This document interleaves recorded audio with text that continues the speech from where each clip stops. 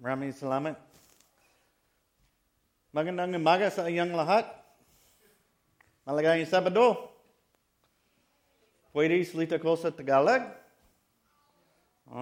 Siguro, papunta tayo lahat sa Philippines, kailangan na salita sa Tagalog. Tama? Siguro, kasi nandito na tayo, gusto mo salita ko sa English. Talaga? Okay.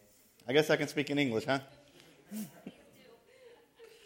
That would help some of you. There's a couple people up here that know what I'm saying. It's interesting in the Philippines. I like to call it the Tower of Babel for the modern times. Why?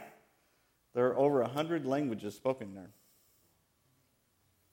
What I was speaking for you was called Tagalog, often referred to as a national language, although really it's Filipino as a national language. It's just that Tagalog and Filipino are the same.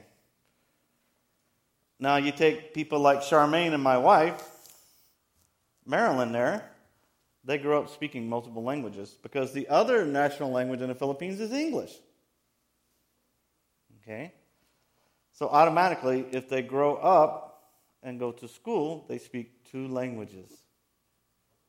Okay? If you're like my wife and you come from the Visayan regions, you may know up to 4 languages because she speaks also Ilonggo and Cebuano. And then if you travel to other parts of the country, she learned to speak Kapampangan. So she's really a polyglot. So someone who speaks like 5 languages is a polyglot, right? Someone who speaks 3 languages is trilingual, right? My daughter and myself are basically, we speak 2 languages, so we're bilingual. So what do you call someone who speaks 1 language? An American. That is the truth. And unfortunately, Americans are that way over there, so you really have to learn a different way when you live in another country. Before I get started with my presentation, I would like to pray, so if you would pray with me. Most gracious and Heavenly Father, we thank you so much. You have allowed us to come here and to present the work that you have provided for in the Philippines. So, Father, I ask that you use this humble servant before you and let the Holy Spirit speak through me and not let it be my words, but let them hear the Holy Spirit's words. In Jesus' name, amen. I promised I would tell a little story that happened just before we were coming here. And I don't know if anybody's ever heard of David Gates or Gospel Ministries International or anything like that. But that is the worldwide global organization that we work under. And in the group there in the Philippines, it's called Philippine Adventist Medical Aviation Service. What that means is we use airplanes and medical to open up the door so the word of Jesus can get in. Okay? The people who run this in the Philippines are called Dwayne and Wendy. And Dwayne and Wendy Harris, very close friends of ours. We love them dearly. There's an amazing thing that happened. If you ever meet Dwayne, you'll understand why this happened. He's the ultimate Christian. No matter who he sees that needs help, he's going to help them. It just doesn't matter. He doesn't care. He doesn't even think about it. He's just going to help them. They had recently opened up a project in the north, in the Cagayan Valley area. You may not know where that is. Some of you will, maybe. And there is an Adventist hospital up there called the Cagayan Valley Sanitarium. Well, we always incorporate medical in everything we do, so they work in conjunction with the hospital. And we take them to remote areas and work with tribal people and things like that. Well, in this neighborhood he was living in, what we did not know is it's dangerous. It's a small town, and usually small towns, especially in the Philippines, are very friendly, very open. You don't have to worry about anything. They were having robberies in the neighborhood. So, one day, some of the people living there came knocking on Dwayne's door and said, "We need help. There are 2 robbers in this house, and we know they're in there." Without hesitation, he runs out there and goes to help them. Now, I got this story from bits and pieces, and I'm hoping I'm going to get most of the details right. But this part I know. As they went there, there's a crowd outside the house. They're ready to string up these robbers. They're tired of this in this neighborhood. So Dwayne is trying to head off a disaster. So he's actually going to maybe even save these robbers' lives, So he goes to get them. Well, they climb up on the roof. And in the Philippines, houses can be as close together as 5 feet. I mean, you can almost step from roof to roof. And that's what these robbers started doing. They're running down the roof. They get down to the end of the block, and Dwayne is running down the street. So he rounds the corner, and as he does, there's a robber standing there with a revolver. Shoots him. Dwayne already has momentum, and he runs right into this guy and tackles him. As they're wrestling on the ground, Dwayne gets shot again. He somehow or another gets the gun away from this guy, and he's trying to hold him. He had already told one of his friends to call the police. The police were on their way. This was actually unique in the Philippines because that doesn't necessarily happen either. But they did, I guess because they knew Dwayne. He's starting to lose his strength now, so he's asking some of the other people from the neighborhood to help him. So they're going to hold him down. Well, they decide they're not just going to hold him down. They have sticks. They start beating this robber. Dwayne's yelling at them, don't hurt him, just hold him. Okay? So Dwayne gets up, goes to the vehicle. The other guy, his friend, also a friend of mine, Bob, by the way, Bob Roberts, he is, not Bob Roberts, anyway, Bob is his name. He's a paramedic, just happens to be there, happens to come in on a 2-month mission trip. It's just the first of many miracles to come. They drive to the hospital. Amazingly enough, the hospital doesn't always have all the specialties you need. It's a remote country hospital. Well, they have a surgeon there. It turns out that day they were having a conference, and they invited many doctors from the surrounding areas to come for this conference. Dwayne goes into surgery. A guy who was on his way to the hospital happened to be a doctor who was an ear, nose, throat specialist, and Dwayne had got shot in the face. Had started his drive an hour before Dwayne got shot, and by the time Dwayne was in surgery, he was only 30 minutes out, and when he came into the hospital, they rushed him straight in. There was a pulmonary specialist who was also at the conference, who would not normally have been there. Dwayne had got shot in the chest, and it nicked his lungs. All of this was the right people at the right time in the right place to save his life. And within within a week, he was out of the hospital. The hospital people found them a new place to stay so that they wouldn't have to face that danger anymore. Now, Dwayne had learned to fly helicopters in the Army. So when I met him, when I talked to him again, I happened to be in the U.S., he called me from the Philippines. I said, Dwayne, I know you were in the Army, and I understand all this, but please, for the love of God, the next time somebody points a gun at you, go the other way. You're not in the Army anymore. Oh, by the way, one of the first things Dwayne did when he could get out is he went to visit the robber and pray with him. That's Dwayne. I hope you get to see him. I don't know if they're going to arrange for him to speak here, but you can understand why he's a really close friend of mine.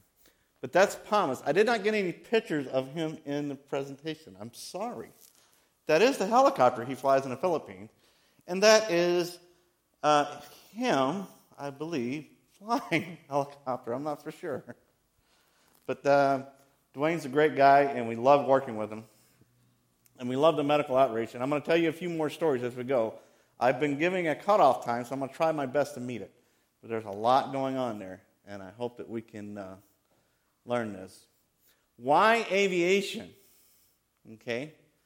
Well, if you know anything about history of aviation, and I'm an aviation major, so I know all about the history of aviation, you can understand that in the 20th century, aviation changed the way the world works. It really has. Especially from World War II on, all commerce is based on it. I mean, yes, we bring things by trucks, by trains, but more and more, most things are brought by airplanes. Okay. including the Word of God. The Adventist Church started doing this, of course, in the 50s. The Adventist Church, however, no longer does this, only supporting ministries such as AWA and PAMAS, or GMI. And there are a few other smaller people out there who do it, like have their own airplane, and I know some of these people that do this. But when you get into areas such as the Philippines where you have 7,000 islands, the only way to get the word safely, in some cases, to some of these smaller islands is by aircraft. And that's what we do. Aviation, a millennia ago, King David cried out, "Oh, that I had the wings of a dove." This is in Psalms 55:6, And, of course, David, I don't know if he foresaw what was going to come or if he foresaw what we would be doing, but the idea was the same, okay? How can we get this? Well, we work as a team. We work as a team on the medical. We work as a team with Bible workers. We work as a team with the aircraft. We work hand in hand with the conferences. Over there, they call them missions, if they're not self-supporting, but they're like a conference. We work with the unions. We all work together for the same goal, and that's to spread the word of Christ. And that's what we're trying to do there. The mission of this organization, PAMAS, is very basic in its concept. We use medical services and transportation services to bring gospel workers and to bring the light of Jesus to those who need it.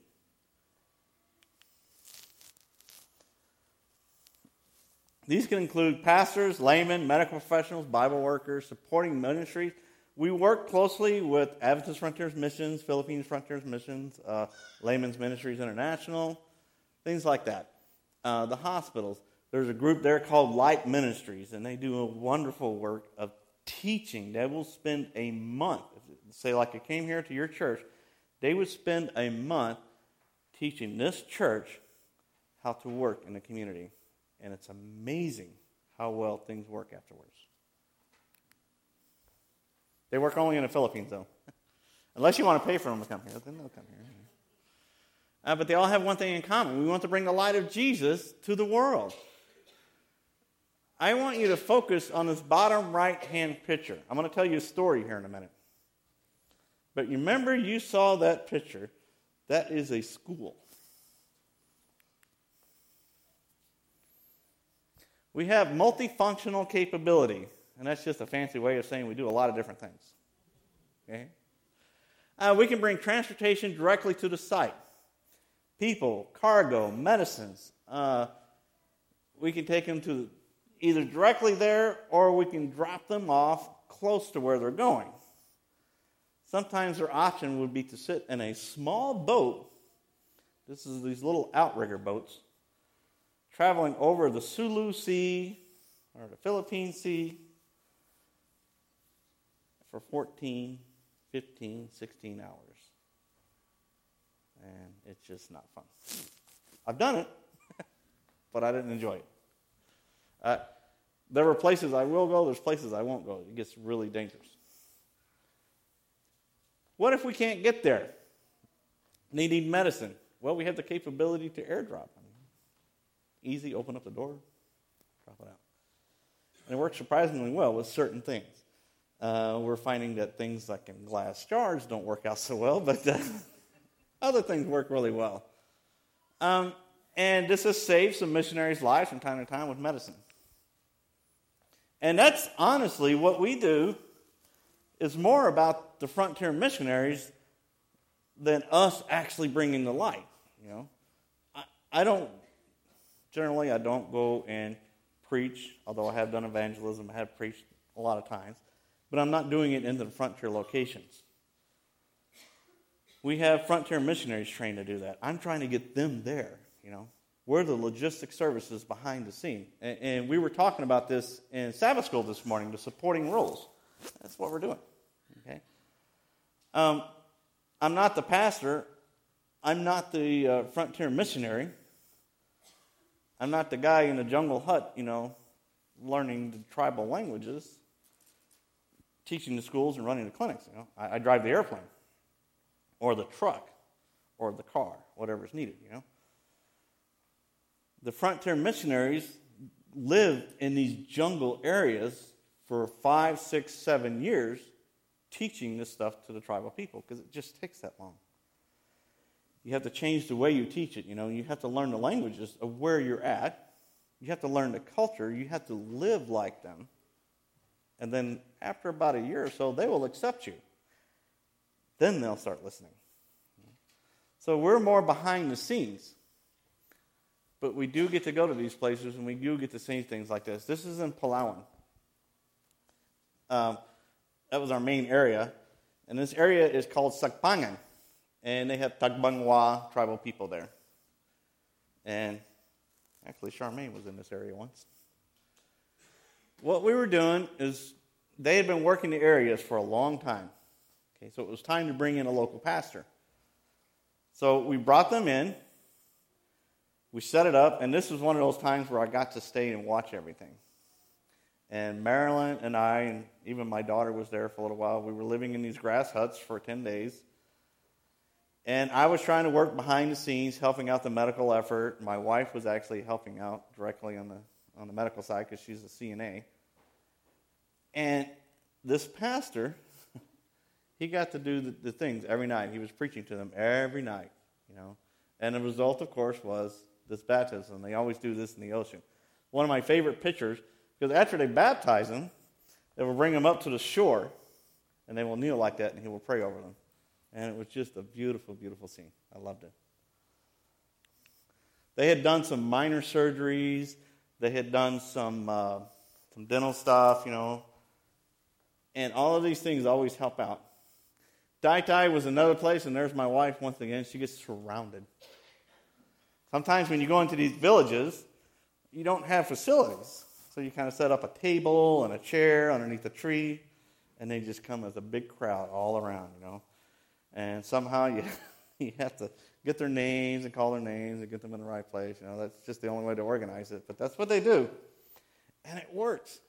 These people start listening to God after you do this stuff, It really paves the way. It's wonderful stuff. This is in Berong. And also in Palawan. We were in Palawan for 3 years. Palawan is one of the provinces there. It's one long island. Beautiful, beautiful island. It's a resort area. They call it the last frontier because it's not built up. They really only have one decent-sized city.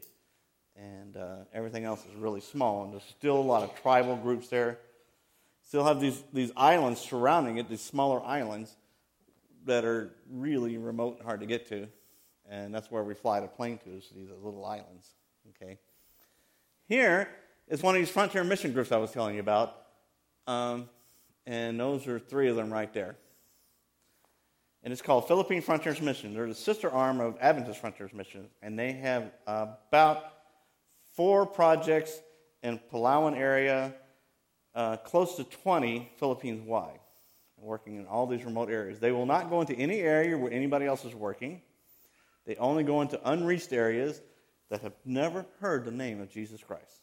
And it is amazing. You can't walk down the streets in the U.S. and say, have you heard of Jesus? And hear somebody say, no. Everybody's heard of Jesus. But there are over 1 million people there in the Philippines who've never heard this name. It's amazing. This is one of the places where we went.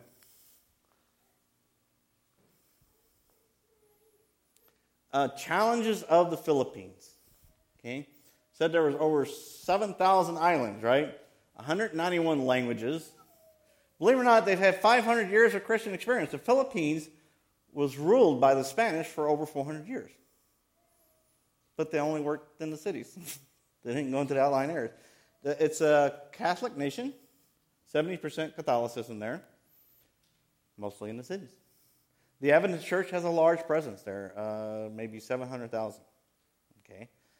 There are schools everywhere. They love the schools. High schools everywhere. My daughter graduated from a Philippine Adventist Day Academy there. And then she's going to a Philippine college there, Adventist school, in Mindanao. Okay? They have all that. But the outlying areas are still where it's a hard, hard way to go. And that's where we're focusing our efforts. 68 groups with a Bible-based church, 100 plus unreached people groups. People groups are like a culture, or almost like a different race. Over there, they're all Filipino, but they're all different. They're all tribal groups. Okay, out of that, they're guessing there's 10 plus million tribal people. Okay.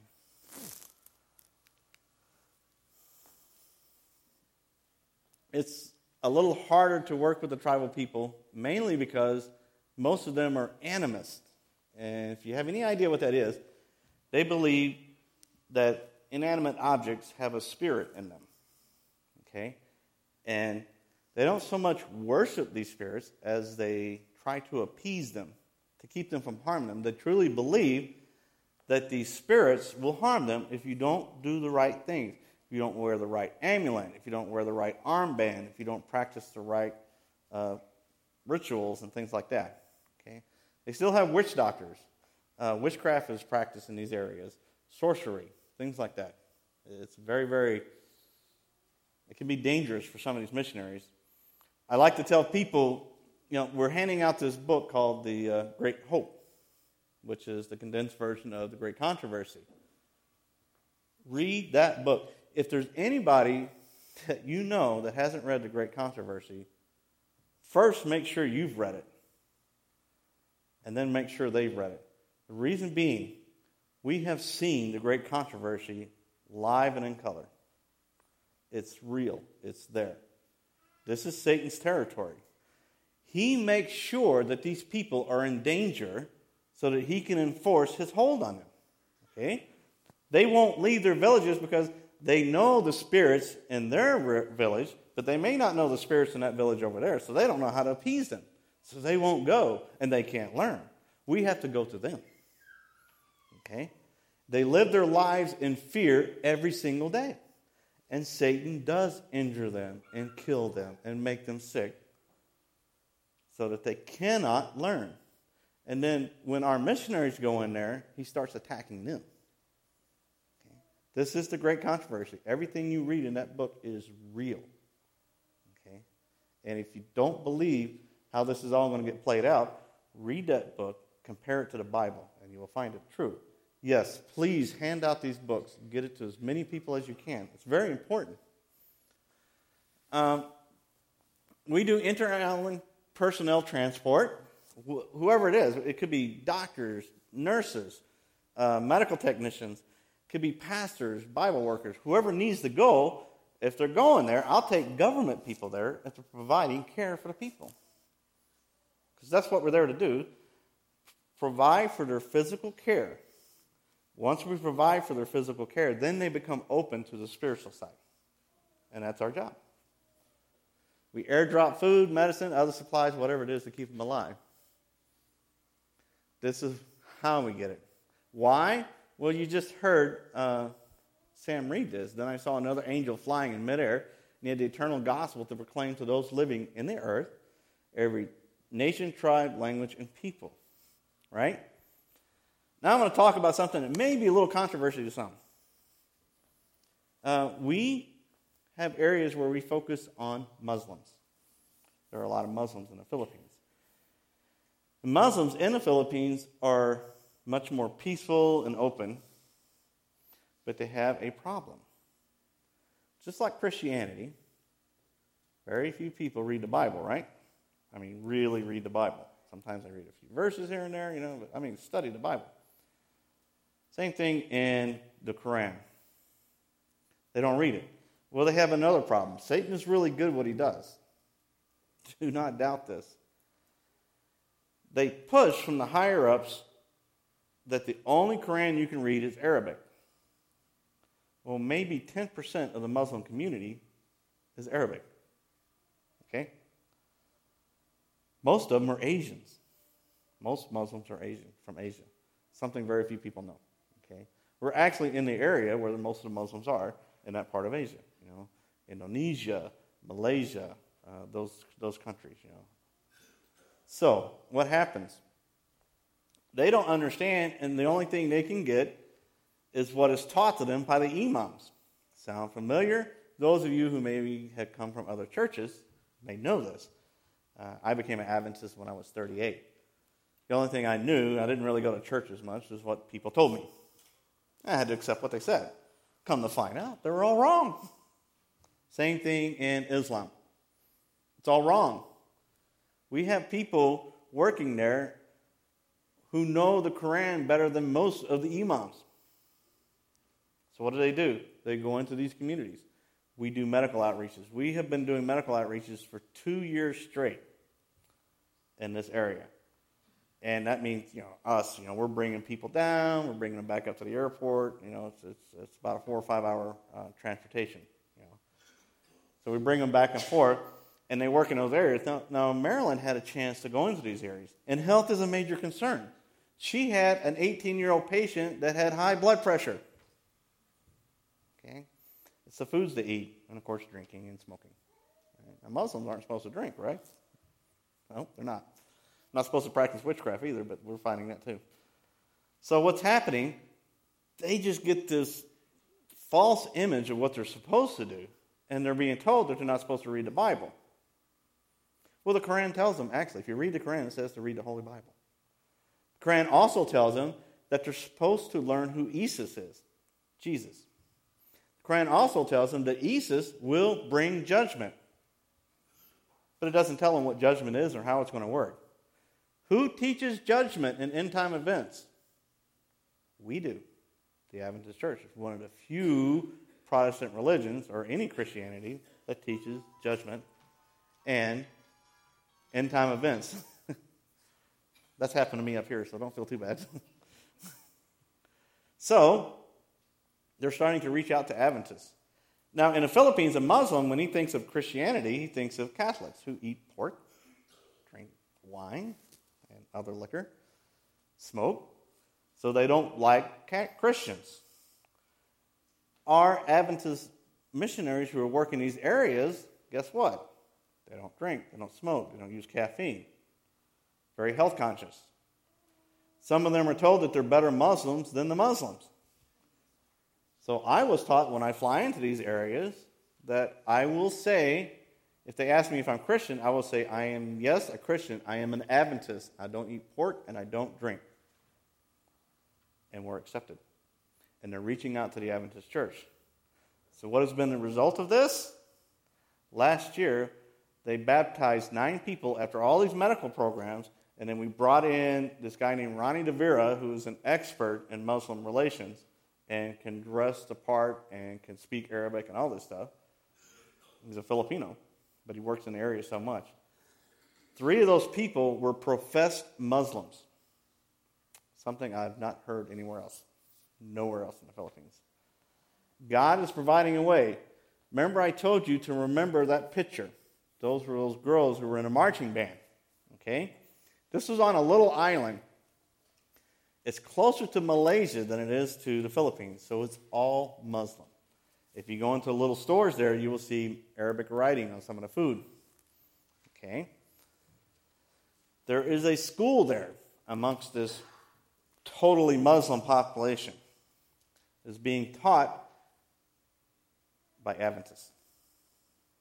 Okay. It's being supported by a nurse professor out of Loma Linda, and she goes there, and I fly her back and forth whenever I can. And here's the most amazing thing. They had 151 students last year. These Muslim people are sending their children to our Adventist schools. It's now the 3rd generation, and now they have a little place they call the Mapun Adventist Center. Not called a church yet, but it's the Mapun Adventist Center. We were there and we were taking pictures of these Muslim kids singing Christian hymns, praying in the name of Jesus, and reading Scripture. It works. God is really, really good. These 3 angels represent the people who accept the light of God's messages and go forth as His agents to sound the warning throughout the length and breadth of the earth. How does this tie into today's Sabbath school lesson? Okay. Have you accepted the light of Jesus? That means now you can be His agents to go forth and spread this light. right?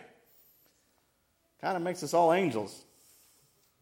Okay? You notice it doesn't say pastors or elders or deacons or anything like that. It says those who accept His light. We're all responsible for this, right?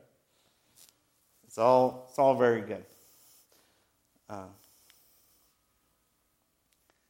That's one of my pet peeves, though. I like to teach that everybody in the church has a role. Everybody has a role to do. And we should all do this. How are lives impacted? People are changed because illness is changed to health. And this was the key. This is what Sister White taught for all of our hospitals, right? We use this. People are changed because despair is changed to hope. What was our theme last year? Hope impact, right? Hope impact. Medical teams can now reach locations where they would not otherwise go to. We can take them to these little islands where these people are sitting on, these little fishing villages and stuff, and they can see a doctor for the first time in their life, or a dentist for the first time in their lives, you know. Pastors have now reached islands they cannot otherwise get to. Frontier missionary teams can now incorporate into their plans, their long-range plans, how to get to some of these places that they couldn't get to otherwise. The unions, the conferences, they're also starting to plan these places that they can go to now that they could not go to before. Okay? People are being taught about Jesus who had never otherwise heard of Him. That is the end product. That is our final goal. Okay? Remember, we don't convert, we teach. Our job is to teach. Okay? Then God will provide a way to reach. Okay? The Holy Spirit is the one who converts. The church is now planning these work on these islands. I had a union president. It seemed like he was ready to jump up and down when I was telling him, I can fly you to that island. He had been wanting to go there for 20 years. Okay. This is the hope. And the hope just isn't, of course, even into the people that we're getting to. The hope is in the people who are wanting to do the work. Okay? So what is our next place that we're going to go to? This place is called Mountain View College, Valencia City, Bukidnon. It's in Mindanao. Okay. We've had a university there since 1950, something like that. Many years ago, the General Conference put an airplane in this location. Why? Why would you put an airplane at a college campus? It wasn't to teach people to fly, believe it or not. They had another goal. Along with this college campus, we have something called the SULADs. Now, imagine the SULADs. The acronym actually stands for something, and for the life of me, I can't remember what it means. But it's in another language anyway. It's not even in the main language. It's in a tribal language, which doesn't mean a whole lot anyway. But what it is student missionaries. Students have been working in this program since the 60s or 70s. I can't really remember. There's actually a website. If you start doing some research about SULADs on the web, you will find them. They have a U.S. website and a Philippine website. And here's their goal. They take education and theology students and they take them out to these very, very remote mountaintops and villages and things like that. Well, they used to be able to do it with an airplane operated by the General Conference. But the General Conference got out of that business for a lot of reasons.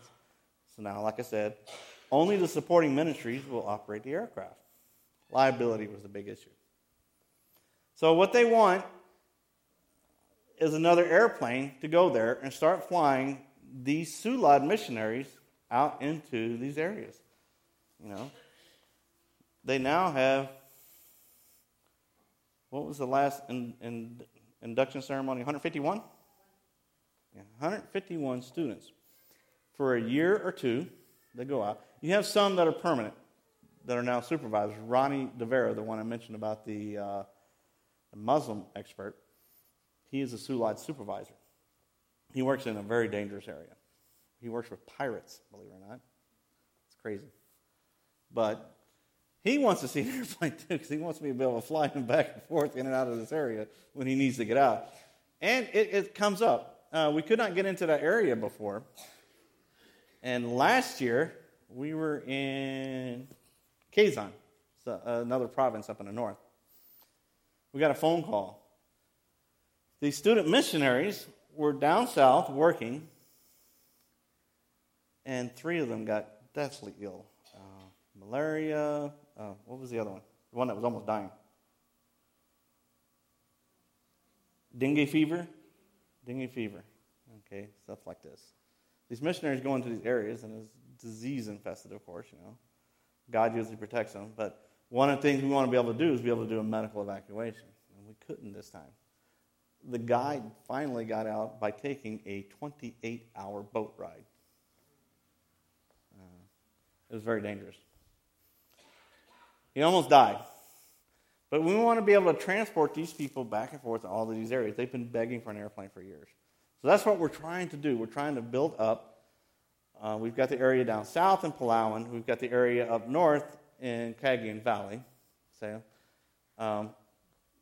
we're going to be trying to get some more helicopters and a couple more fixed-wing airplanes. The good news is we've just paid halfway down on one fixed-wing airplane, so that's going to help out a little bit, but we need another one. And then we can start operating this mission. Okay? And Charmaine Bell and Jeff Bell are supposed to be going there with us. So we can be flying this airplane, fly these missionaries. By the way, some of these students end up, like I said, they go for a year or two, and then they come back and they finish their degree. Some of those students, after they finish their degree, they go right back home. They love the mission that much. And it's a dangerous one. This is the Sulad campus, and this is on the main campus of the college. But they have their own building, and they have their own training classrooms, because they train all summer long. So their summer break is gone. And then as soon as they get done with this training, I think they get a week off, maybe, I don't know. And then off they go into the mountaintops, okay? By the way, that was Felicia up in the top right picture. This is the places they work in. As you can see, it's not what we're used to. The fact that building over there called the Learning Center actually has wooden boards on the side is kind of advanced. Normally it's bamboo and grass up in these mountain villages. It's really hard for them. Then,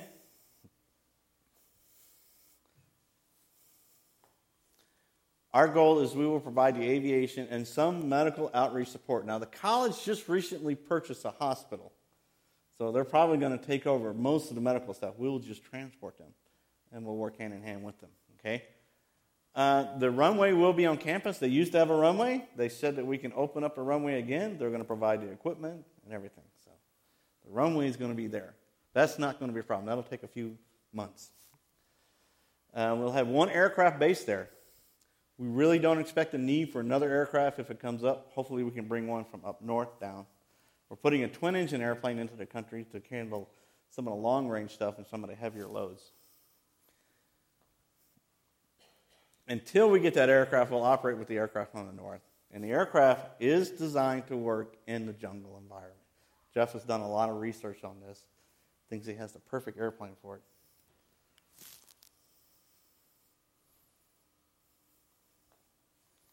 How do we get there? My wife and daughter are going to hand out for you kind of like a newsletter, a little magazine, stuff like that. In it, you're going to see stories from all around the Philippines, okay? And it's going to talk about what we do and how we got there. Please take these things home with you. They're going to try to, we only were able to print out 40 of these things because they are expensive. For a missionary budget, they're expensive. But take them home, read them. Pray for all of these projects in there. If you never do anything else for us, if you pray for us, you will have done more than you can possibly imagine. So if you guys have prayer lists at home, pray for us. Have prayer lists at church, pray for us. Pray for all the work that's going on there. It's really needed. Here is the airplane I was flying. That's going to be changed. I'm not going to fly that airplane anymore. But these are some Philippine frontier missionaries that I took up north. And these, I always put the kids up there.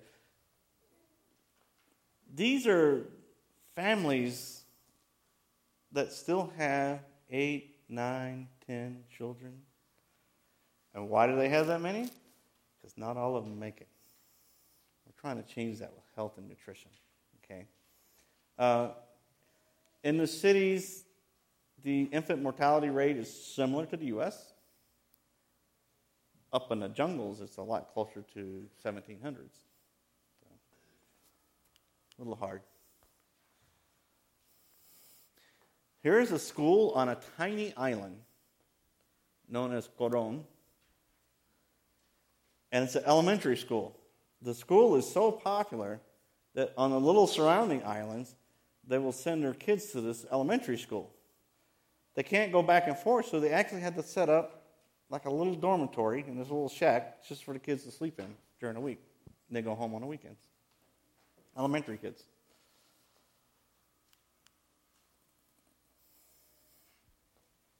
Here's another island known as Caguancillo. Now, no, I'm not boarding all those people on that little airplane. But anywhere there's a shade, they will get underneath it, And when this airplane comes in, people come out of the jungles. They want to see what it is. They want to see what we're bringing, who we're bringing, and stuff like that. It's really popular. I have fun with it, except that I got to keep them away from the front of the airplane. This guy, Dr. Imperial, okay? He was actually working outside. It's hard for you to tell. But for a dentist, it's really hard to work inside because there's no electricity in a lot of these places. So there's no light. So he has to work outside so he can have the sunlight shine inside their mouth so he can see. It's hot work. But he was a good man. Did a lot for us. And as I said, we're usually working outside. There's I can't remember her name. Anyway, she was from one of the hospitals there.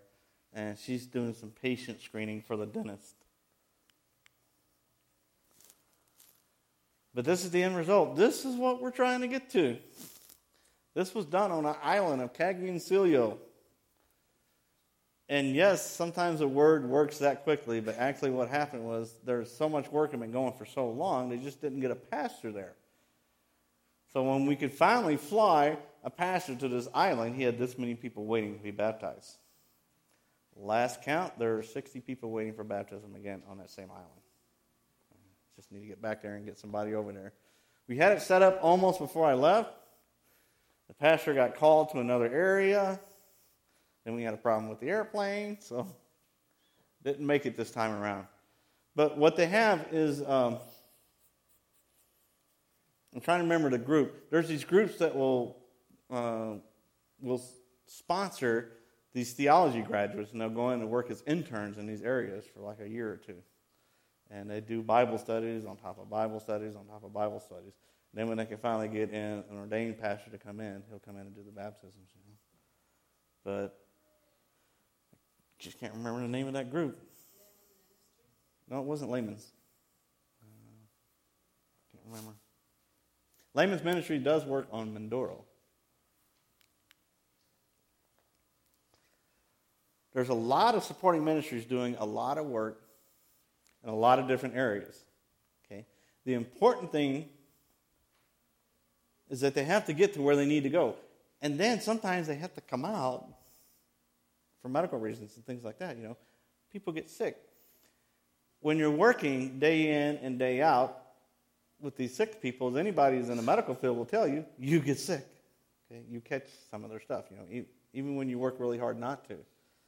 And in these type conditions, it's really hard to keep a sterile environment and keep yourself, your hands washed and stuff like that. That's really hard. You go into places that don't have running water and stuff, so they get sick and they need to get evacuated. So that's one of the biggest reasons why we like to have an airplane ready at all times so we can go in and get these people out. But every little thing we do, every motive that we have is just that right there. To tell them about Jesus. And that's what it's all about. Because whether they're sick or they're poor or they're dying, whatever, Jesus said they will always be here. But we want the day to come when there will be no more sickness or dying or crying or any of these other things. And the only way that's going to happen is if they hear about Jesus. So that's what we want to do more than anything else. So pray for us. Help where you can. and just think about the work, I often feel that people get the impression that missionary work is not going on anymore. So one of our biggest goals when we come back on furlough is just to tell you that, hey, yeah, we're still out there working. Not as many as it used to be. We would like to have as many as we used to be. For the youth and the teenagers and anybody you know still interested in doing this type of work, there are agencies where you can do this type of work. No matter what your skill set is, there's something you can do. You know, you can paint a school. You know, you can hang up shingles. You know, maybe you can fly an airplane. Maybe you can help patients. Maybe you can carry one of these into somebody's home and teach them. You know? Everybody has a skill set. It doesn't take much, but it does take people. By the way, the plan of salvation God gave us through Jesus Christ, right? But the other part of that equation is us. We have to be part of that plan. God mandated it to be that way. Okay? Let's bow our heads.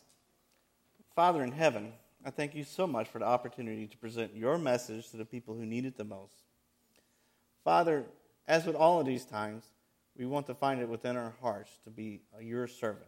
No matter what our titles, the most important one can be your servant. So, Father, I ask you, fill us with your Holy Spirit. Give us a zeal and a desire to go out and spread your word throughout the community here, throughout the state of Wisconsin, throughout the United States and the world. Father, bless us with all of our endeavors and keep us focused on you in heaven at all times. In Jesus' name, amen.